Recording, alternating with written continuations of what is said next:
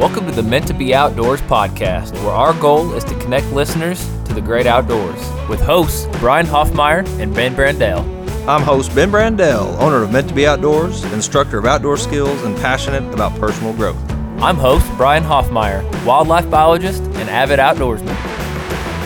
Welcome back to the Meant to Be Outdoors podcast. I'm your host Brian with my co-host Ben, and today's episode is all about being ticked off. Are you mad, Ben?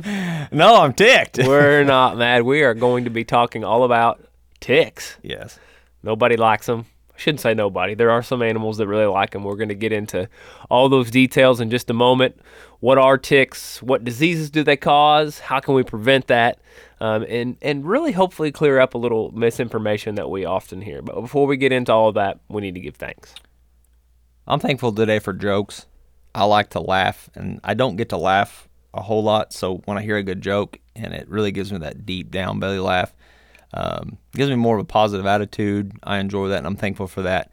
I even looked up to see if, like, Jesus laughed, you know? I was looking for kind of like stories of... Jesus wept. But that's what kind of the joke people are saying is that's all that it shared is that Jesus wept.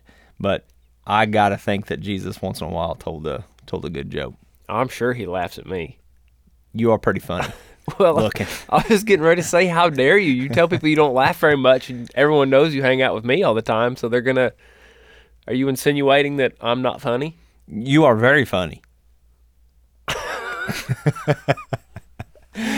I'm thankful for humor. I'm thankful that we can laugh, and we need that. We need laughter. It does. It feels good. You can be in a terrible mood and just have that one little thing sneak up on you and make you laugh, and honestly, it can change your whole day. Well, yeah. You know what? We're talking about ticks, so maybe listening right now, maybe someone's in a bad mood, and I wanna change it. So, I'm so ready for this. What do you call a really large tick? Really, a big tick. Gigantic. Touche. I got one more. What do the Eiffel Tower and a tick have in common? They both lean? They are both parasites. That's really corny. I'm going to give that like a 1 to 10 and funny like a 4. Okay, I'll take that. So you're getting there, but... Yeah, a snicker of a laugh is still worth it, so...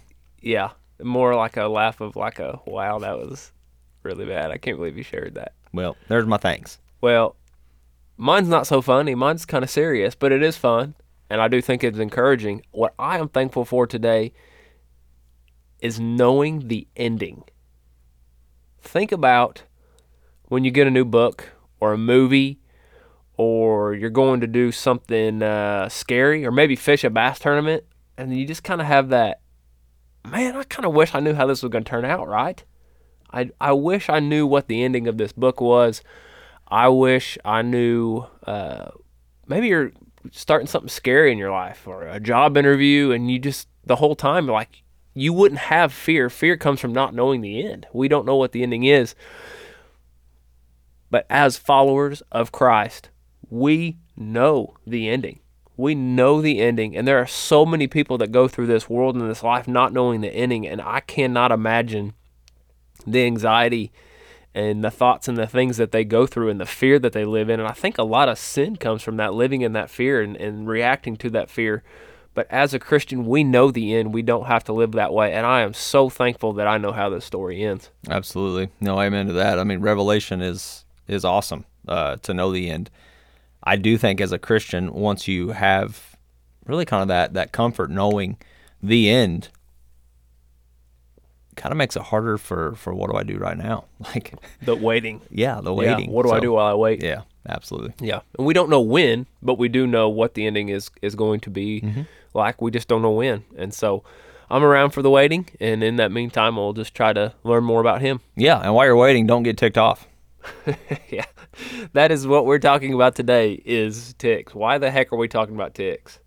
Well, ticks is really a topic that's starting to, I'm hearing a lot more in the local news, even national news about the ticks. Are they increasing, and what are they bringing and spreading?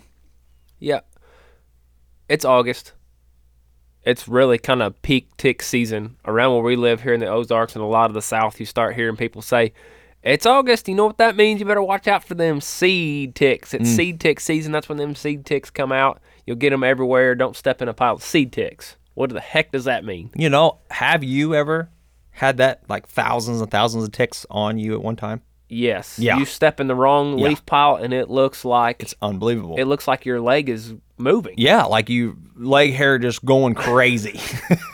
it's kind of unnerving. Like, It's more than you could honestly just sit there and pick off. with oh your yeah, fingertips. yeah. You're not getting them off by just picking them off. No, absolutely not. So what is a seed tick? Is it a species of tick? Growing up, that's what I always thought, and most people talk about them like they are a type of tick. Yeah, and you know, growing up, I actually thought that they were a type of You tick. believed it, Yeah, yeah. I mean, I guess necessarily wasn't believed or not. I never really was taught. We just said, "Oh man, you found the seed ticks," and it was this idea of that And was it a was always species this time of tick, year, and- always right. like this late July Yeah. through August, and even kind of into September. But August is really that core month around here where the good old boys are going to tell you, watch out for them seed ticks. Yeah, no, absolutely. And ticks go through a life cycle. And the very first stage of a tick, no matter what type of tick you're talking about, is a seed tick. Yeah, it is the larval state, the larval stage of ticks. So it is all of them. It is not a specific. It's not its own kind of teeny tiny tick. It is all species of tick go through a larval stage before they have a host, and that is what you're seeing when you have these teeny tiny seed ticks.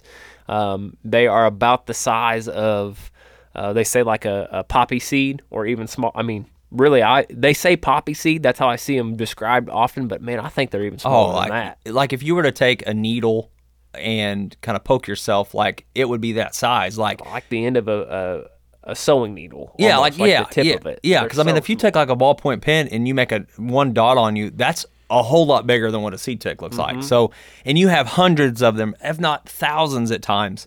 And I do want to talk later. Like one of my stories is what do you do when you get that many Right. on you? But that would be the very first stage of And tick. and clearing up that's kind of one of the reasons we're wanting to do this podcast today, this topic, which seems kind of weird to do a whole episode about ticks, but we do get asked a lot about ticks.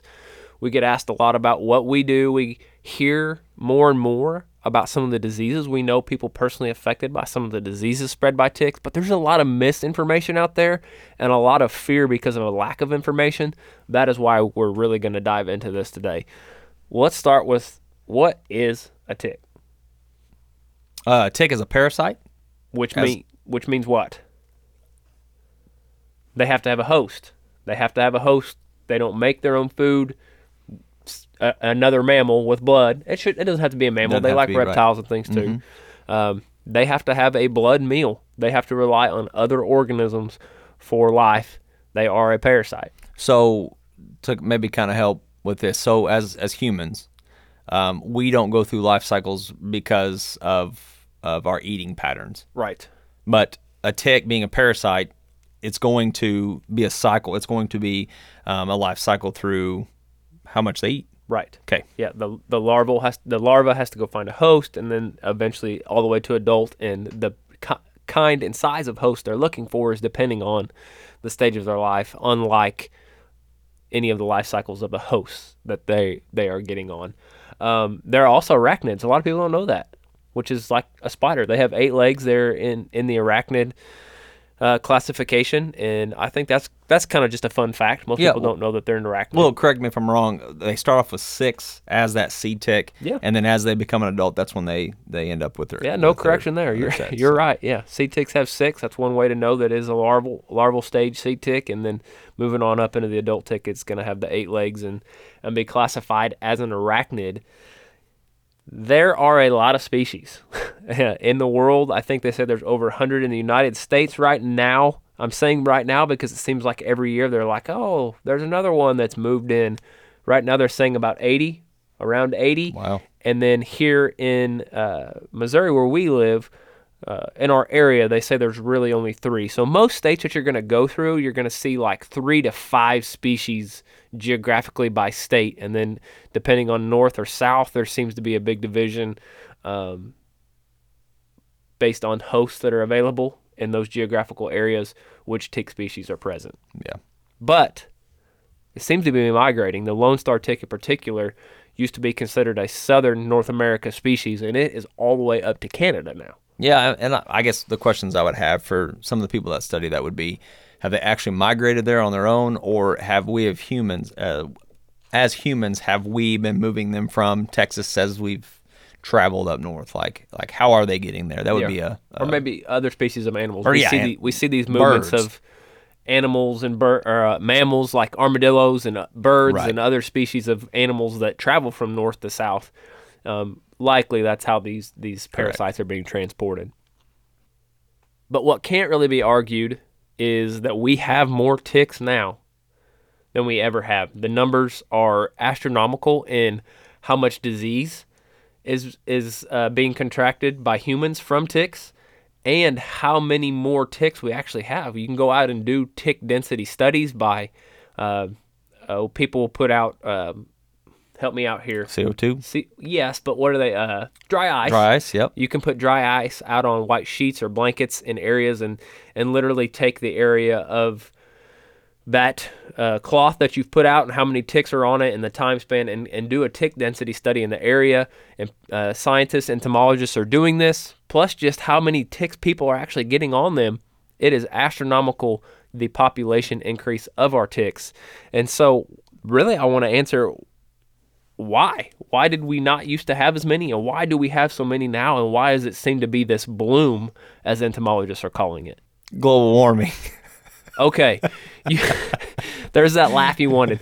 You are saying that jokingly, halfway jokingly, because most of the articles, videos that you go read and watch, that is what's going to get credit for this. It's going to be climate change, global warming. I want to shed some different light on that because honestly, I want to call bullcrap.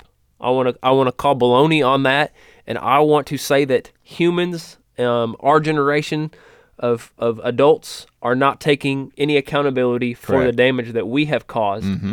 We just want to blame it on something that really isn't tangible, called global warming. Correct. Or actually, climate change would be the word. Climate change. Because it could be stated it's getting really, really hot, and then there could be times that they could say it's going to be getting way too cold. When we were in school as teenagers, global warming was the correct thing to say, and now it's climate change because it gives people a broader dartboard to throw darts at, if I'm being honest. That's why I think they call it climate change instead of just something a little bit more specific like global warming. I want to defend myself here a little bit. Yeah, go. Let me defend myself. From coast to coast and border to border in the United States of America, our habitat has changed, but it is not because of global warming or climate change. It is because of what humans have done. Or not done. Right. We have not taken care of forests. We have introduced all kinds of species of non-native plants and animals.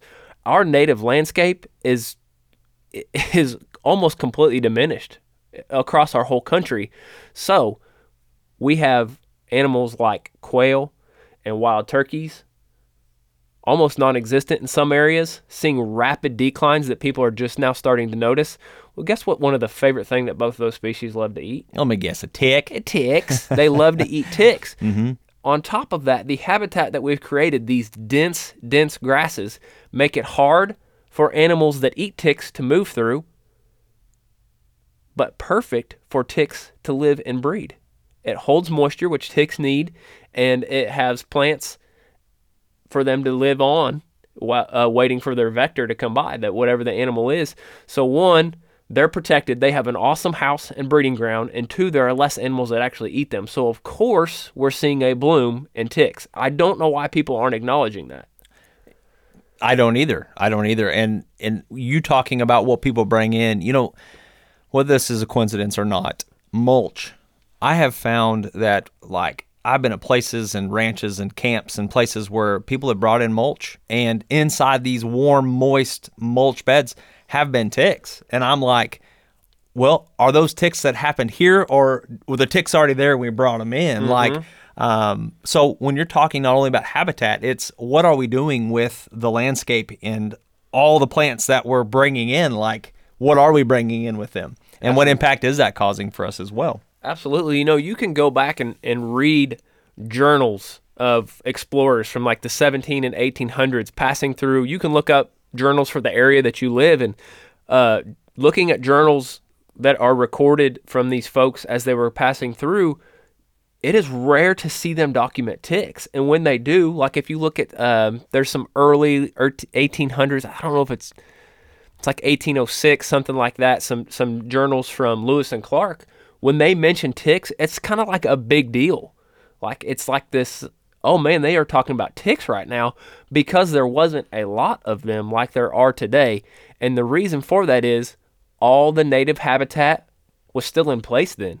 The way God created, where he created the plants and animals for our area, they were present then. And so did we have ticks? Yes, but not in these giant populations that we have now, and definitely not spreading the diseases that we have now. And you may say, okay, yeah, Brian, like if we get our quail and turkey populations back, how much impact is that really going to have on the millions and millions of ticks? Well, just in my own little science brain, I want to share with you, people get, in our area, in a lot of rural areas, people buy chickens or guinea hens to keep on their property to keep tick levels down. And I'm here to tell you, it works. Absolutely works. Absolutely works, and you don't need that many of them. No. I have 8 chickens on my property. They free range around each day. I have 5 acres. About half of it is mowed, and half of it is completely wild grown, like perfect habitat for ticks. We play outside, me and my family, every single day that it's safe to be outside. Every day, all year round that we are able to. We don't get ticks because we have chickens. Right. 8 of them on 5 acres. Right. And they don't even spend all the time on mine. They go to the neighbor's property too. So it really, really works. And ticks are an important part of that food chain. They really are, because they're actually going up and getting energy from the higher parts of the food chain, from bigger mammals, and bringing some of that energy down to these smaller parts like birds and lizards, and even opossums have been known to eat ticks. So they're kind of bringing and balancing this energy in this food chain, but it is getting out of balance because of our lack of care for our native habitat and our native species of animals. No, yeah, that's spot on. Like birds, you can see a decline in our bird populations just right here where we live, and you can see what we're going to say, a little bit of a rise of ticks. And now, because we have that many more ticks, what kind of diseases are starting to take place and happening, because now humans and ticks are becoming more and more in contact with each other. You know, you're now entering into their habitat because there's just so many. Absolutely. So how do we end up with ticks on us as humans? Let's kind of look at that process. How do they even know where we are? How do they get on us? Sometimes people will be like, I just walked to my mailbox and I got a tick on me. How is that even possible? So I think we have to first start with the life cycle. So we talked about sea ticks, but sea ticks, they're going to feed on whatever host they can find. You had already stated it could be mammals, it could be lizards, reptiles. Yeah, it's usually something small and low to the ground that is easy for them to get on, squirrels or lizards or things like that. So as these sea ticks begin to feed, then they're going to drop off and really begin to look for like another host. And so it does take at least 3 hosts to go through this cycle. So the next stage would be nymph, and after molting, they engorge themselves on whatever this host is. Let's pick yeah. And by engorge you mean they fill up. Yeah, let's say your dog. Let's just pick your dog as an example. And after that, then as they drop off of that host, now they're going to be at that adult stage. And it's at the adult stage is when I think most of us, when we think of ticks, like in our brain, when you think of a tick and you've seen what it looks like, it's usually that adult stage that comes to mind. Correct. You know, that rounded body with this. You can feel it crawling on you. You can see the head. You can feel that hard plate on their back. That's the adult stage of a tick. And honestly, it's like at that adult stage is when they truly begin looking for, trying to detect carbon dioxide. You know, and so let's say if a mouse was out feeding in your tall grass, like they're going to definitely detect that carbon dioxide and find that mouse. Yeah. So as humans, as we're out there and walking and engaging, not only may they detect our carbon dioxide as we exhale, honestly, we wear pants, we wear tall socks, we wear this hairy clothing. Legs. Yeah, and a tick's feet are designed, I'm going to say hooks. Yeah, they're like hooks. Velcro. It's and similar so to Velcro. as we walk by, all we have to do is hit a hook Yep. And they're on, and they're going to begin to crawl, right? They're going to begin to work their way upon us. And so we can find these as we're out walking in the wilderness, but also anywhere that our animals may have been, or wild animals have been walking through as well. Because remember, these stages, as they're going through the stages, as they get to that engorgement of their first or second stage, they're going to release and fall off so that they can really reset and get ready for another host. Right. Yeah. And I hear people say, "Oh, I just went right out my back door and I was sitting in my lawn in my chair. Like I didn't even go anywhere. How do I get them on me?" And that's really those adults are sensing the CO2 from exhaled mammals that are exhaling, reptiles that are exhaling. As we're releasing CO2, they are sensing that.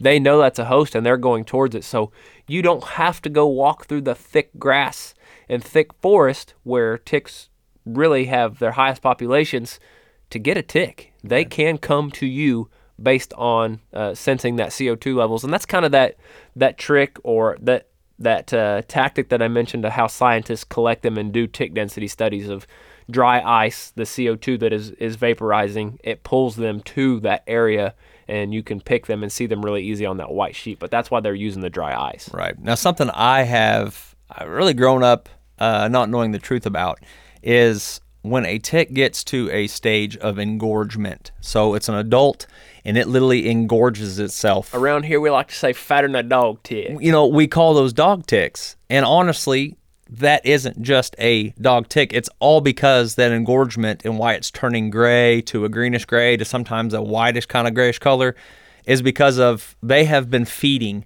for hours and hours and hours. I tell you, it's stinking nasty. It is so gross. Have you ever popped one, though? Off a dog. It's disgusting. Yeah.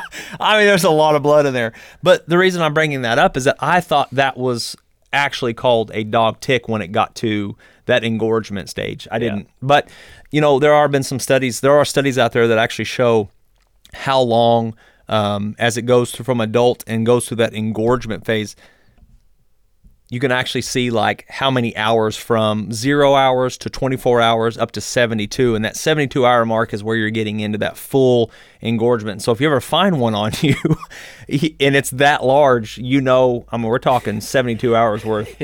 Crazy. Y'all have been on an adventure together. Well, I know I had a family member that actually found an engorged tick underneath the ponytail. On her head. And so knowing that it had been there for up to roughly 3 days. 72 hours. That's wild. Yeah. It's wild. Yeah, I've been bit a lot of times, but I have never had one engorged. Right. Me neither. Not on me. Now on my dogs. Yeah. So growing up, we had outside animals, which meant they didn't come in the house. And sometimes we'd use tea and flick. Yeah. Sometimes we would use tick and flea, something for them to keep it off. But most of the time, they had to fend for themselves, and so we would find those really, really, really large grayish-looking ticks. All right, so I'll be honest, I kind of get a kick out of it. Some people really freak out about ticks. I mean, freak out. I've also get amazed at some people that live here where we live and say, "Well, I've never had a tick before. Have you had one?" And I'm like, yeah, I've had a few in my day. Mm-hmm. Most people, if you go outdoors into rural areas during the summer, very often you're gonna experience a tick. You're gonna have a tick on you. If you are aware, a lot of the times it's not gonna have bitten you yet. You're going to be able to find it before it bites you, and that's ideal. You can get it off and kill it. Well, have you ever had tickitis?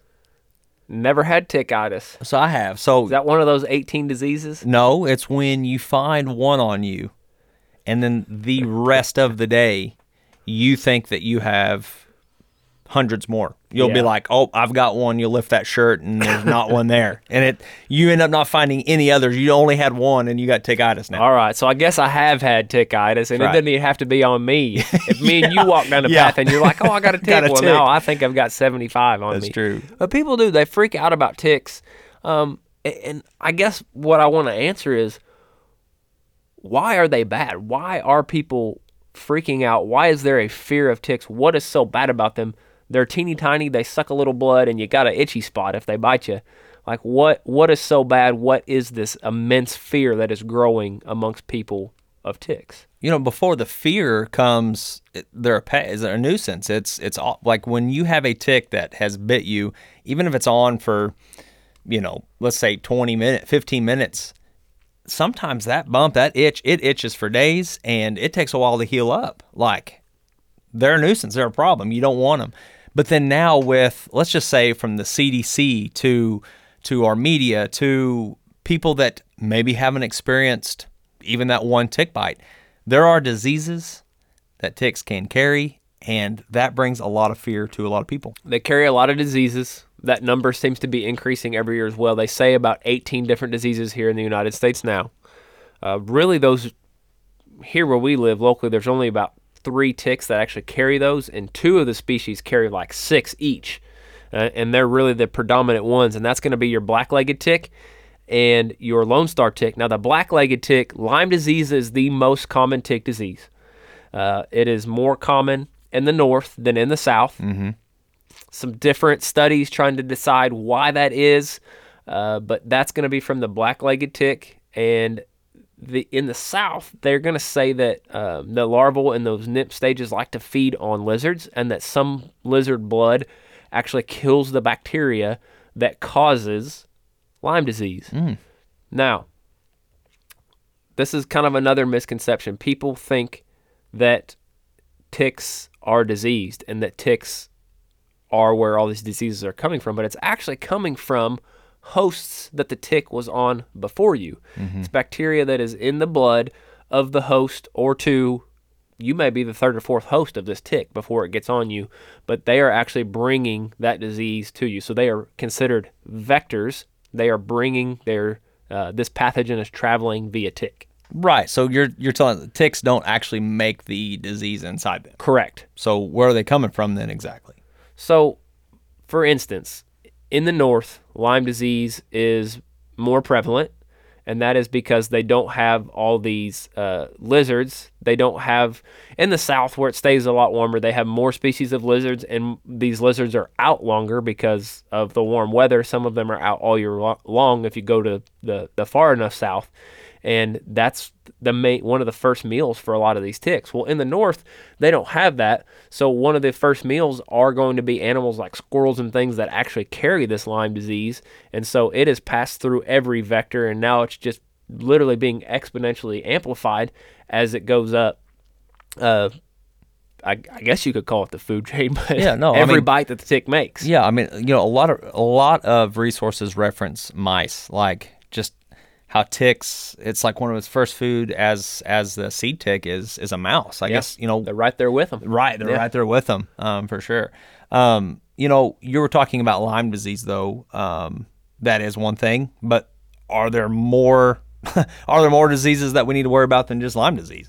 There are a lot of diseases, Ben. Some of the common ones are ehrlichiosis, and the one I dread the most that I'm hearing more and more about is called alpha-gal. That one, I, growing up, really didn't have a fear of ticks. I knew that if I found one, pick it off, be done. And we'll talk more about that in a minute. However, I didn't really know of anybody that was getting sick. Now, alpha-gal, Brian, I know people, and I'm starting to hear even more news about people getting this alpha-gal, and because of what alpha-gal is, it does terrify me. I am nervous. Yeah, you and I are meeting people and talking about their experiences with it, and there's no cure. You don't really get over it. It changes your life. It does. For the rest of your time that you're on this earth, and it is the one that I'm like, man, if I got that, I don't know if I could get over it. Ehrlichiosis is really common, but it's kind of like having the flu. Right. It's kind of like having the flu, and there's antibiotics and things you can take to get over it. Lyme disease is, like I said, probably the most common one. I've known, my father's had Lyme disease. I've known several people that have had Lyme disease, and it can take a toll on them. Some people deal with it for years. Some people do deal with it for the rest of their life, but they're still able to live and eat the foods and things that they want, and there are treatments for it. Yeah, and it does depend on where you live. Wherever you're listening from, it does have the disease in your region. And so Brian, you were talking about, we've already talked about Lyme disease.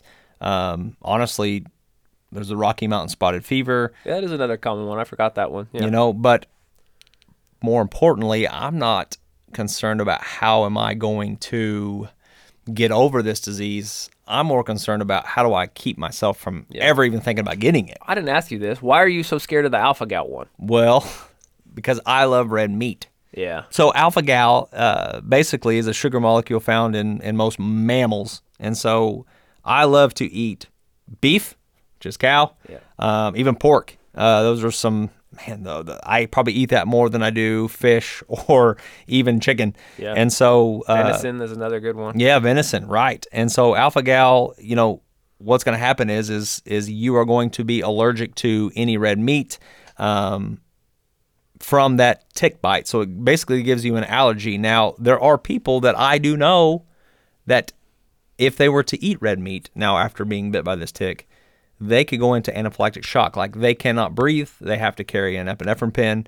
It's so serious. Then there's just other people that it makes them very nauseous, very sick. Yeah. So there's degrees within the alpha-gal. However, you have to stay away from red meat. Yeah, and there's still a lot being learned about alpha-gal, more and more cases of it. And the alpha-gal is from that lone star tick, and it's probably the easiest to recognize. It has that white dot right there in the center of its back. And more people are getting alpha-gal. Like I said, you and I are encountering and hearing people's stories about it. Researchers are studying it more and more and learning more and more. Some people, like you said, are so sick that their anaphylactic reactions to it require an EpiPen. And some people, they just get a sick stomach. They just get nauseous. Some people are actually cycling through different levels of sickness. Some people have been able to, after a year, have some red meat and then think they're okay. And then all of a sudden it comes back again.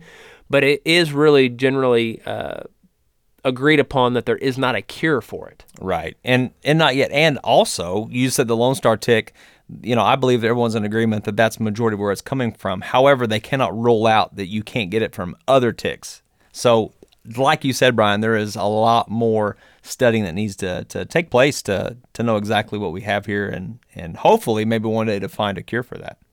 All right. They're diseased. Now we know why people are really getting scared of them. I am scared of alpha-gal. I know that's becoming prevalent. I know you are too. The best way to combat all of that is prevention. Mm-hmm. So we need to address, how do we keep them from getting on us? How do we keep them from being prevalent on our property? And then if we do get them, how do we get them off safely? And this is going to be really the steps that people need to follow, the things that they need to be considering to protect yourself from ticks. And people who are in rural areas, if you're spending any time outdoors at all, you do need to be considering adding these steps to your daily routine when spending time outdoors, because these diseases are getting more and more serious. There are a lot of different products out there that you can go and buy from. Almost any store that you go to is going to carry some sort of repellent A, B, C, and D. I mean, there's just so many kinds. So for me personally, I've narrowed it down to one. It's what I have found to work best for me, my family, and that's what I want to share. So when you talk about the steps to take before going out, number one step is honestly to dress appropriately. If you're worried about ticks, then you want to cover your body. You want to keep them off of your skin. And so dressing long pants, long socks, boots, that's going to help because you're going to be able to see the tick on your clothes, right? If you're wearing shorts, wearing shorts, boots with socks, that loose clothing, as they start working up your legs, they're going to get underneath your clothing. And honestly, you're not going to be able to find them until you do a tick check, which we need to talk about tick checks here in a minute as well. But dressing appropriately for wherever you're going. For me, though, I'm going to take a next step, and I'm going to add permethrin to my clothing. Permethrin, for me, has really changed the game. Before permethrin, I would use DEET, and the issue that I had with DEET is that it didn't seem to work. It may have worked within 30 minutes of putting it on, but when I'm outside 2, 3, 4 hours on a hiking trip, all day, whatever, I'm not going to put this stuff on every 30 minutes. Matter of fact, I've learned that I'm allergic to it, so I have to stay away from DEET. Hallelujah, because I don't think it's great. So when we talk about permethrin, they sell it in a aerosol or a clothes soak where you can soak your clothes in it, and then when you go out, it not only, because it says repellent, but it's actually an insecticide. Like, it's going to kill this tick as it gets on your clothing. Yeah. Well, that to me is amazing, because anything else that's called a repellent is truly that. And all it's going to do is maybe repel that tick from staying on you, or even, hooking to your clothing. Like, it's repelling. Whereas permethrin, when that tick gets onto your pants, because I'm telling you, it's going to. If you're in an area where there's ticks, you are going to get a tick on you. I want it to kill it. Mm-hmm. And that's why I love permethrin. It works so well for me and my family. Yep. What about you, Brian? What do you use? Well, about 12 years ago when I was introduced to permethrin, kind of like, wow, I've never heard of that, and I've never stopped using it since, just because it is so effective. Honestly, when we talk about picaridin and DEET and permethrin, those are going to be one of the three chemicals. Sometimes they combine them. And they add citronella to a lot of these Right. now you're getting. You can buy today. In any of your insect repellent things, I know there's kind of a holistic trend of using essential oils and things like that. And I'm here to tell you, I have not found any of that stuff to work. Not for me. I haven't. And yes, is the true answer, well, you really shouldn't be putting any of those chemicals on your clothes or on your body if you really want to be safe. I'm going to probably agree with you, but the reality is we've damaged our native habitat enough that if we're going to spend time outdoors, we do have to protect ourselves, and the best way to do that is permethrin.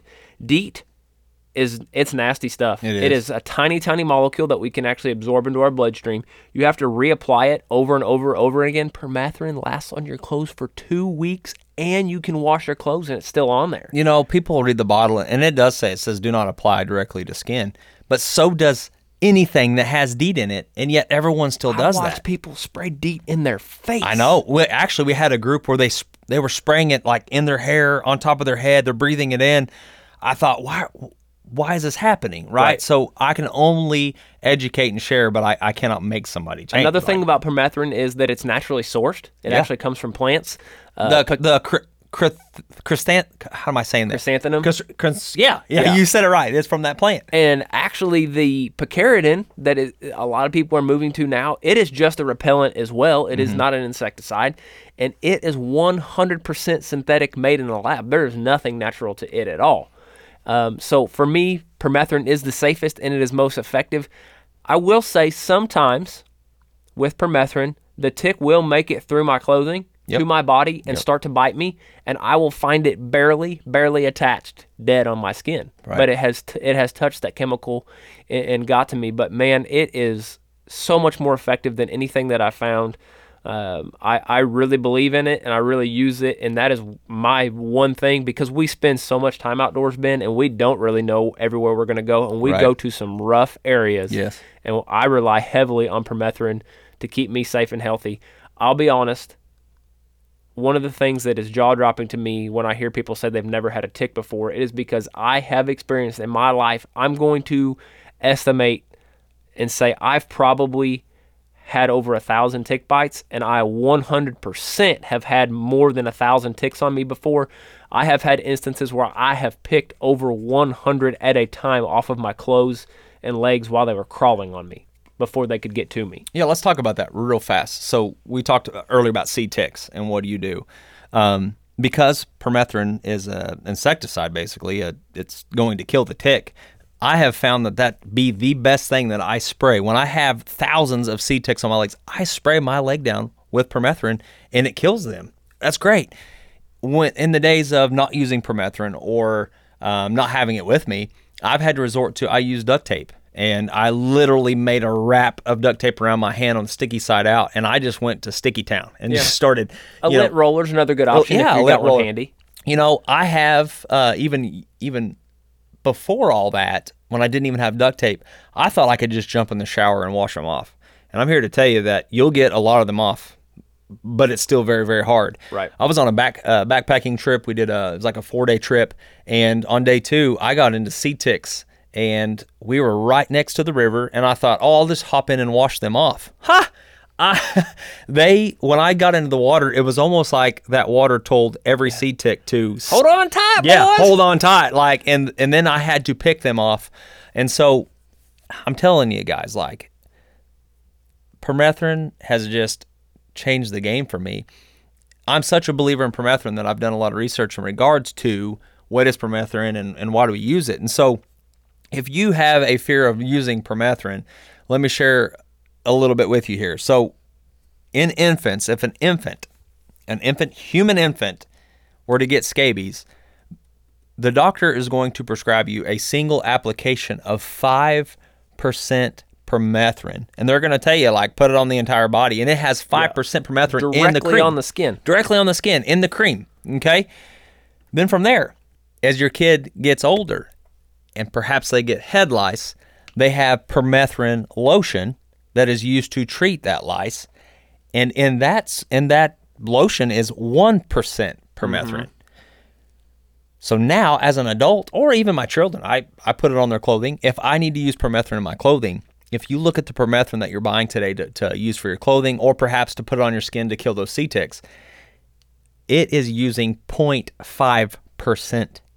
So when people are really worried about, oh, I don't want to put permethrin on my skin, I'm here to tell you, like, they're putting it on infants that have scabies. So it isn't as bad as I believe some of the other chemicals that are out there. Plus, it is killing this tick. It's not just repelling it.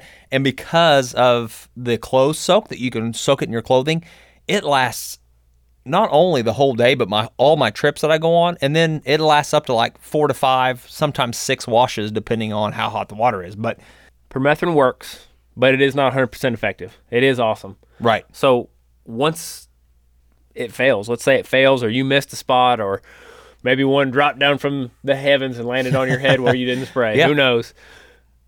What are the steps that we should take to make sure that we're not getting sick once it's, or maybe we forgot to put it on, who knows? But we have a tick on us. What do we need to do? Yeah, I mean, get online, search how many hours do I have before each disease and all of that. You know, you want to limit how long this tick is stuck to your body, and so you really want to do a tick check. That's tick check, tick check, tick check. When you get done outdoors, check your kids head to toe.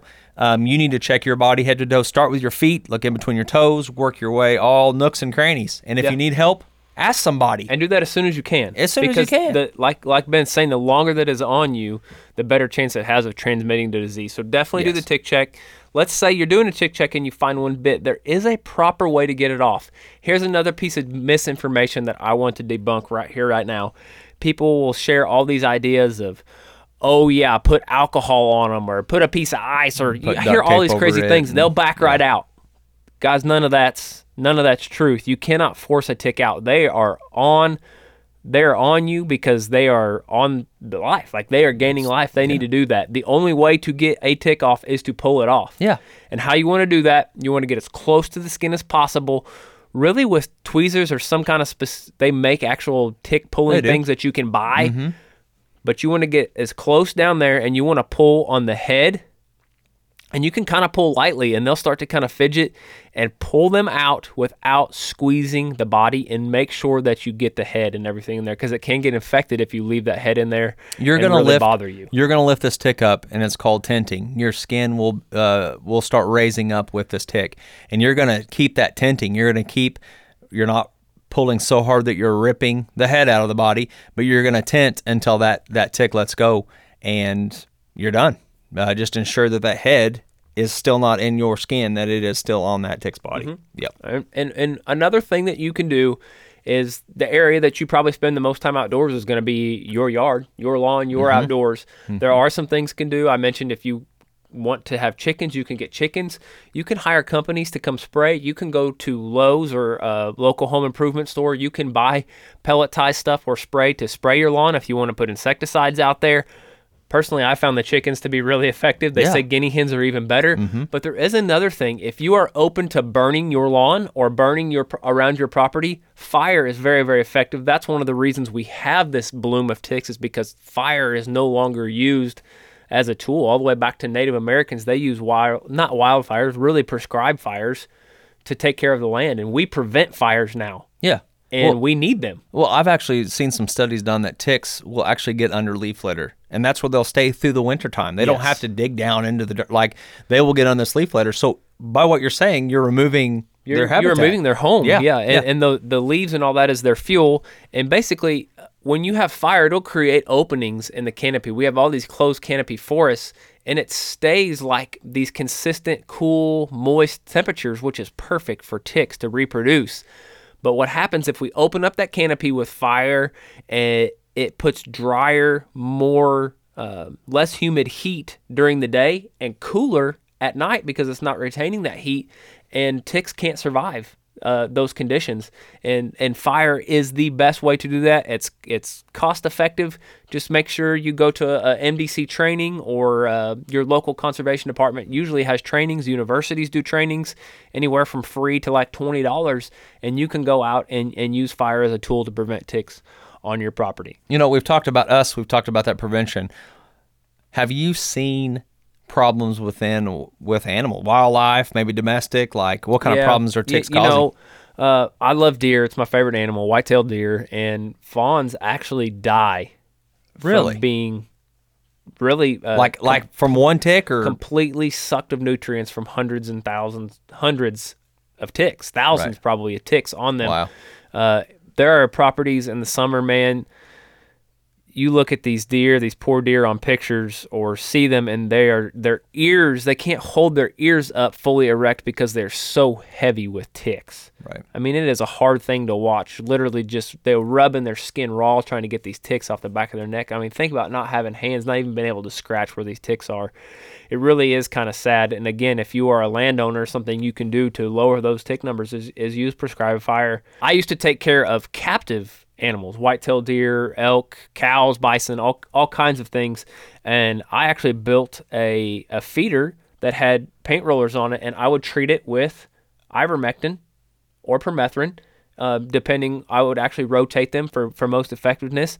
And as they fed through these rollers to get to the feed, they were actually getting this medicine, and I pretty much eliminated ticks on them by doing that. So they walk through the rollers to feed. Or they had to put their head through the rollers to roll it on Gotcha. their ears and necks. So if you're somebody that takes care of captive animals, or definitely be applying things on your livestock to make sure that they're not suffering from these nasty parasites. So if our wildlife, if it's bad for them, and we've definitely discussed how it can be bad for humans, Brian, why do you think God even made them?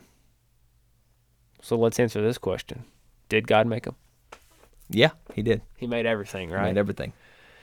The world's a broken place. Mm-hmm. And there has been allowed, not made, there has been allowed a lot of bad things to happen. And it's kind of like honey locust trees, big old 4-inch long thorns that I say are from the devil. And it goes back to that original sin and the suffering that we have to take care of. And because we've neglected that, it has made things like tick populations worse. Yeah, no, I agree with you that a lot of this does come from the curse, and whether these animals were made before the curse or after the curse, you can debate that all you want to. However, ticks are a favorite food source for your chickens. We do have wild turkeys, and there are other birds like grouse and dove and quail and all these birds, and they do need a food source, and that is a food source for them. And so I think that's the answer right there. They fit into the food chain. They do, but we've allowed that to get out of whack by mismanagement. Right, correct. And because of that, you're going to see the increase in disease as well. And when they're controlled or managed appropriately, I think you have a balance there. And I don't think we would be having this climb in these different diseases. But right. Well, have you ever been sick from a tick? You've had quite a few tick bites in your day, right? Yeah, I've had a lot of tick bites.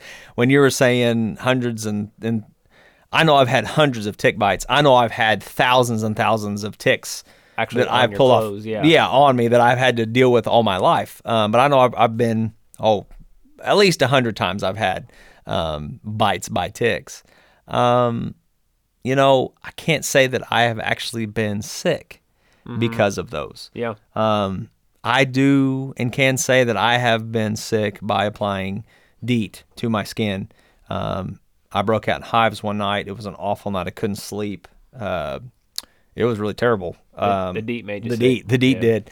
However, ticks, no, I have not been sick. However, I have and know family members that have, from Lyme disease all the way up to a coworker many, many years ago.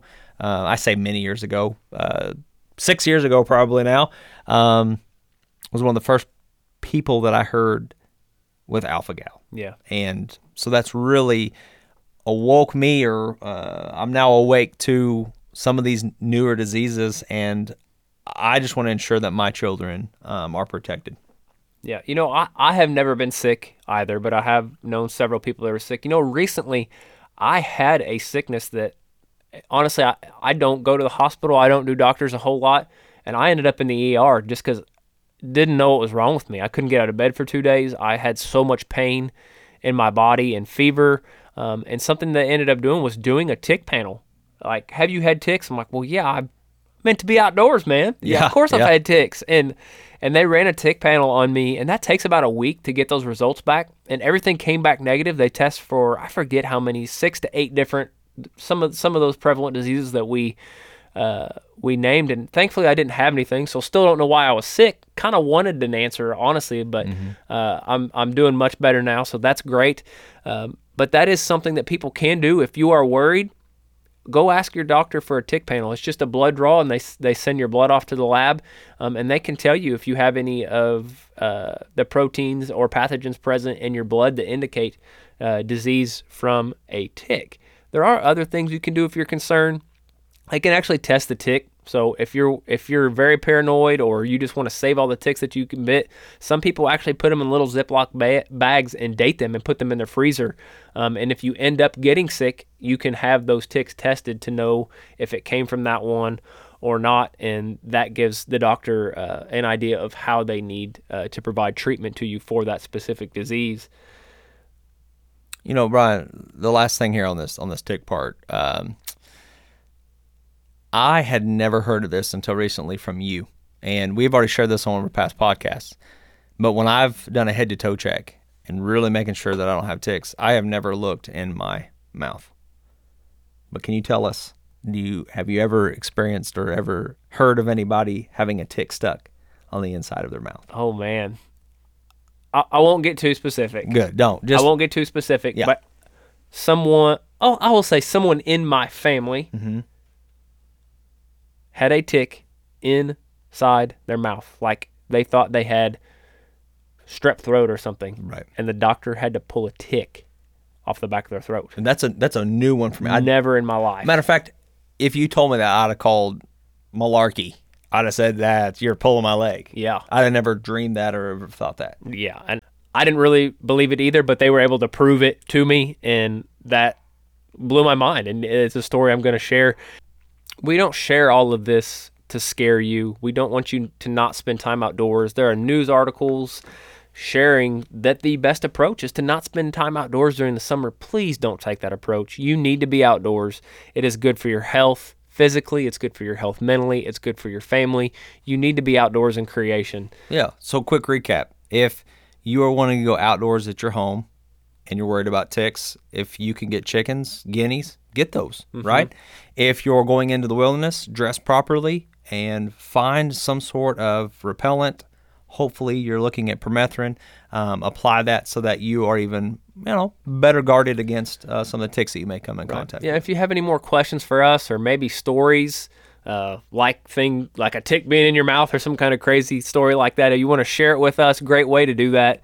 m2beoutdoors@gmail.com. You can go to our Meant to Be Outdoors podcast Q&A page if you want to join and be a member of that group. We have Facebook, Instagram, TikTok. Those are all great ways to get a hold of us, and we want to help you with your outdoor experiences. So please, if you have more questions, let us know. We would be glad to help you. Follow along on those social media accounts. Leave us a review on whatever platform you listen to the podcast on. That would really, really help us. And share with a friend too. We always want more listeners, so share with a friend and help us grow. That would be great. That is it for this episode of the Meant to Be Outdoors podcast. We'll be back next week with a brand new episode. In between now and that time, we hope that you remember you are meant to be outdoors. Thank you for listening to the Meant to Be Outdoors podcast, hosted by Brian Hoffmeyer and Ben Brandell. Please help us by subscribing. Also, follow along on TikTok, Instagram, and Facebook.